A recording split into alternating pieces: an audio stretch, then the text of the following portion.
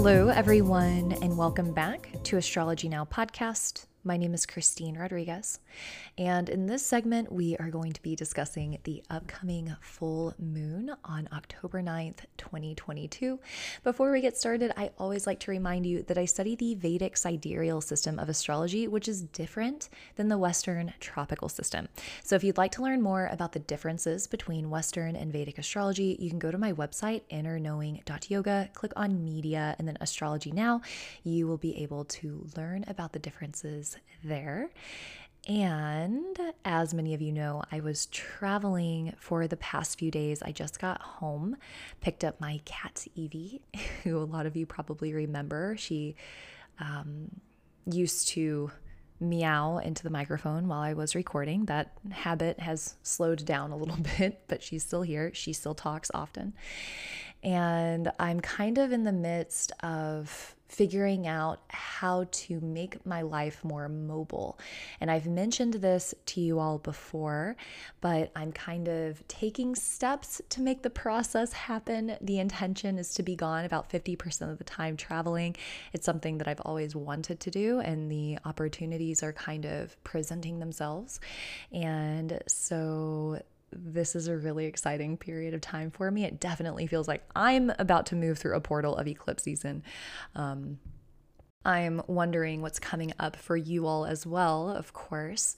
And speaking of which, so we have this full moon coming up on October 9th, but I want everyone to be aware that we're really moving into eclipse season. And so eclipses are eclipses because they involve the karmic nodes of Rahu and Ketu.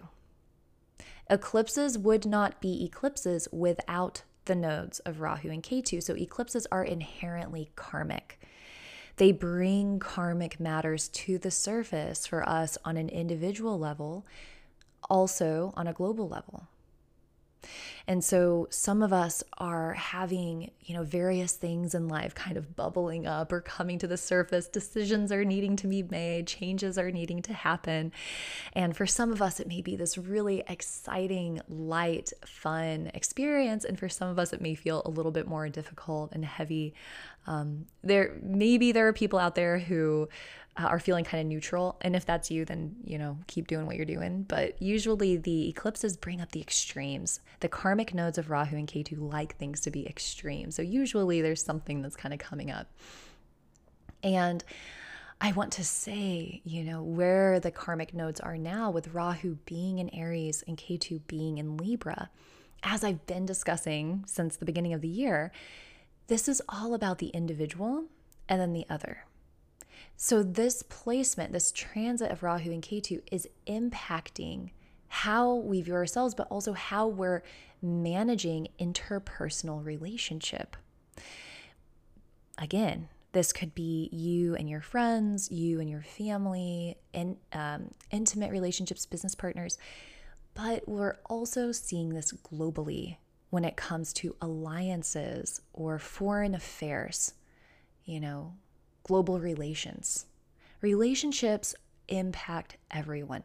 By virtue of being a human being, we have to deal with one another. We have to come into contact with one another. So when the nodes move through these signs, it kicks stuff up between us, personally. And this is a big transit. And I think that we're seeing it in the world. When we're watching the news, we're seeing things shift, we're seeing things change. And as we move towards the eclipse, because we can feel eclipse season before the actual event. It's not like the eclipse is on a day and it's just that isolated 24 hours. The eclipse season is called a season because we feel it for weeks and we can feel the karma culminating. Again, personally, globally. This eclipse coming up at the end of the month is in the nakshatra of Swati, which we've talked about before is this very intense, independent, freedom-driven nakshatra. There's going to be a lot coming up between people wanting freedom, wanting rebellion, and also leaders trying to kind of cling to power or administer power. And we could see global relations shift. We could see relationships shift, right? Like, oh my gosh, what's his name? Tom Brady and his wife, like we're seeing all these like breakups happen too, where relationship issues happen. So just keep your eyes peeled and try to notice these things. It's certainly an interesting thing to observe, not necessarily the most interesting thing to experience. So, some of us may actually be experiencing things like this if you're not just kind of observing, letting it be a learning experience for this transit. So that's a little bit about the eclipse and kind of what to expect, because we knew that October was going to be intense as it introduces the beginning of eclipse season. So we're all going to be kind of moving towards these portals of change. As I mentioned earlier, we can maybe feel things boiling up in our life. There may be pressure being applied. There may be choices that we need to be making. As we move through these eclipses, things are going to come to light, things are going to be illuminated. If you are running a Rahu Dasha or a Ketu Dasha, of course, this is going to impact you the most. And depending on where the eclipse is in your chart, it's going to be influencing that area of your life. And so I'll likely go over those on the public podcast, but just in case, on my Patreon account, patreon.com/astrologynowpodcast. Every time we have a transit, I talk about how it's going to influence each of the 12 signs. So if you're interested in how this eclipse will affect you, how this full moon will affect you, I publish a podcast weekly on Patreon going over all of those transits. So definitely have it on your radar as we move closer. And also remember that the eclipses are going to impact us all differently. And it doesn't necessarily need to be bad. I had somebody ask me recently, like, hey, can you help me alleviate some of this anxiety? I totally get that, but it's really important to remember that big transits or intense transits don't always, carry negative results. It's usually karmic. It will usually align us with something karmically or give us some sort of karmic wake-up call. Past, future, right? Because Rahu is the future, Ketu is the past. So it can usually bring something from the past, or it can kind of nudge us towards our future. But doesn't always have to be bad. So please don't have that assumption.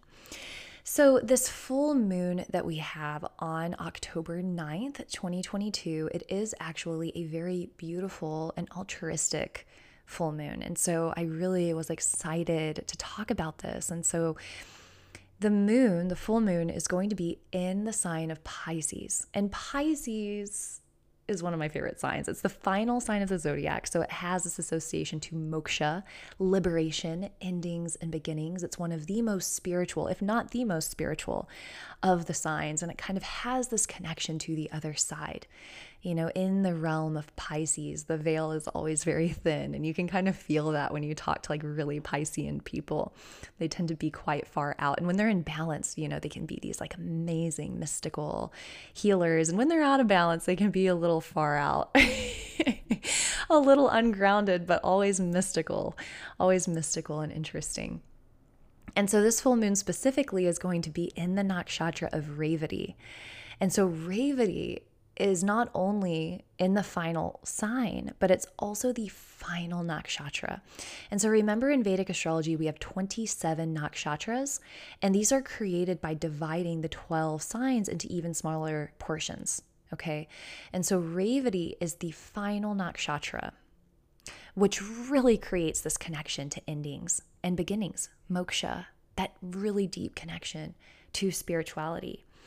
Revati's deity is Pushan, and so there is this connection to traveling and protecting travelers, which is interesting timing for me. And it's also associated to friends, companions, kindness, support, compassion. This full moon is a beautiful full moon to offer and extend a hand of help, whether it be to people or to animals, someone or something in need. If you have some cash that you can offer someone, or some time for charity, wealth to charity. If there's an animal, that needs support or needs help, this is just a time to be extra gentle. And this full moon is also with Jupiter. So this full moon is being aspected by Venus, Mercury, the Sun, Jupiter, and of course Saturn as well. But it has all these beautiful supportive aspects to it. And so it's a wonderful time to offer and extend that hand of generosity, but then also receive and open. So if somebody gives you a compliment, like just take the compliment. If someone is trying to offer financial assistance, if one of your family members or, if someone offers you financial assistance or offers you dinner or wants to give you something. I know for me, sometimes it's really difficult for me to receive things sometimes. And so this is that full moon where all of us who kind of have that difficulty, it's the opportunity to just allow ourselves to receive. Definitely a good time for travel if that's something that you are wanting to do. It's also a really positive time to let go of resentment. The full moon in general is a time of releasing and letting go. And so if you have resentment, if you have anger or frustration built up towards someone, it doesn't necessarily mean that you need to cross over your boundaries or that you need to totally welcome somebody back into your life who is not supportive for you, right? But it's a good time to release the burden of the heart. And so if it's possible for you, maybe setting that active intention to release, to let go of something that's only weighing you down, that's only heavy for you inside of yourself. This is also a very, very creative time. It's an amazingly auspicious time for creativity and writing and expression of all kinds. And the most exciting part about this full moon, I think that I covered everything that I wanted to cover. I suppose before I get into this second portion of the full moon, I'll say that as the moon moves between the water sign of Pisces and into the fire sign of Aries, remember it crosses over that Gandanta degree zone. So whenever we have a full moon in a water sign, we know it's going to cross over into this Gandanta degree as it moves towards a fire sign. Gandanta is associated to a knot. And as a planet moves over that knot, it can, have this potential to unravel and have karma kind of move through it, move out of it, unravel out of it. And so as the moon moves through Aries after the full moon, it's almost like this energy to help us transform our intentions or really release, transmute, alchemize whatever it is that we really are ready to release and let go of. The full moon is always a time of releasing and letting go, but I think that they're especially potent in the water signs for this reason. It's almost as if it's going to get burnt, as it moves through the fire. So if there is anything that you're wanting to release and let go of, if there's anything that's heavy on the heart, if you're needing to forgive or forget or, transmute, alchemize any of these hard feelings, it could be a really powerful exercise to maybe write it out, give it name, let it be heard and validated from you, and then give it permission to kind of be on its way out. So on October 9th, 2022, this isn't just a full moon, but it's also Sharad Purnima. And this is a very special day in India. And this is when we can really pay homage to the goddess Lakshmi.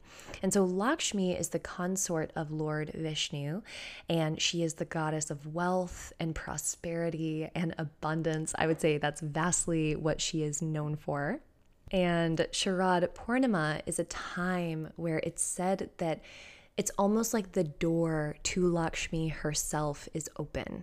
And so this is a time, again, to receive abundance, to receive nourishment and prosperity. So it actually is advised to go outside under this full moon and actually spend time. The light of the moon is said to provide auspicious quality, to help rid us of anything that is ailing us, to help offer nourishment, to offer support, again, maybe even offer financial prosperity or abundance of any kind.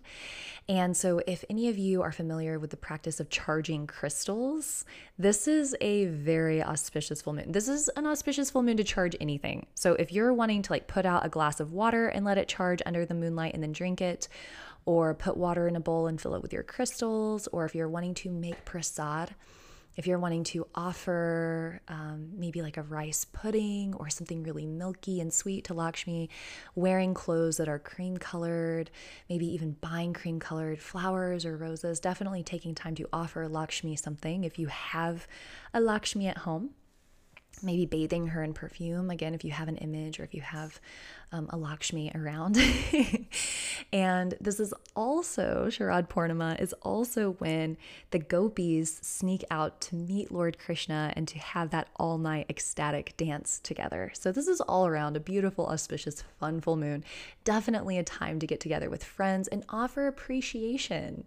It's a time of receiving abundance and receiving nourishment, but it's also a time of finding gratitude and appreciation for what makes your life rich. What fills it up? And for me, I could go on all day, but like my dog and my cat, first of all, I feel so rich when I'm with them. My friend Anna, I feel super wealthy being with my friend Anna. I feel so wealthy being outside in the grass with my shoes off, being in sunlight.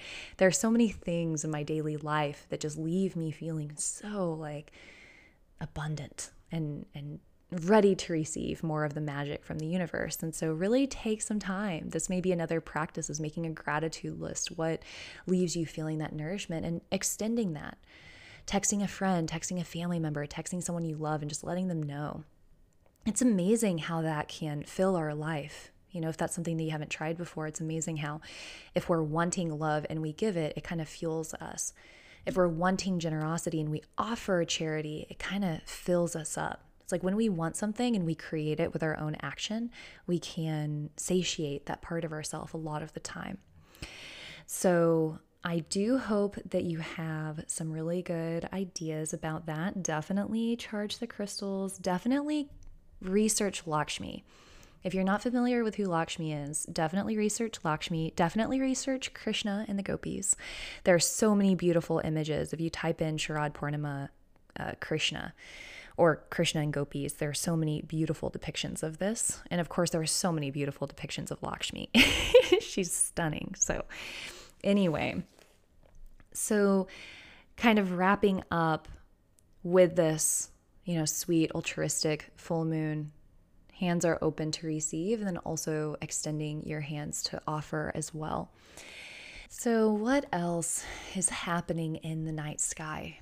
So as we've been talking about, Rahu is in Aries, Ketu is in Libra, Mars rules Aries, Venus rules Libra. Wherever Mars and Venus are, this is a point of intensity. As we move through October, Mars is going to go retrograde. And I had this question recently about outer planets retrograding, like Pluto, Neptune, and Uranus. It's important. And when we have planets that retrograde less often, we usually feel the impact a lot more. So for Pluto, Uranus, and Neptune, they're always retrograding. Mars retrogrades very seldomly. So when Mars does go retrograde, we tend to feel it quite a bit. Mars is also the planet of war and frustration and anger and aggression. When it goes retrograde, the intelligence of those things becomes warped. Okay, so we need to be very mindful about how we handle anger, how we handle conflict, how we handle aggression. And in the world around us, we're going to see this coming up. Okay, how people are handling war, how people are handling aggression, it's going to lose a lot of its intelligence. People are going to be doing impulsive things, maybe even unwise things. And I do think that we could have some sort of aggressive, violent event happen. So I do want you guys to be mindful of that. And as Mars is retrograding here, Venus is going to move closer to Ketu, and Venus is the planet of diplomacy. So we can certainly expect some karmic matters around diplomacy, foreign affairs, connections, relationships between world leaders even.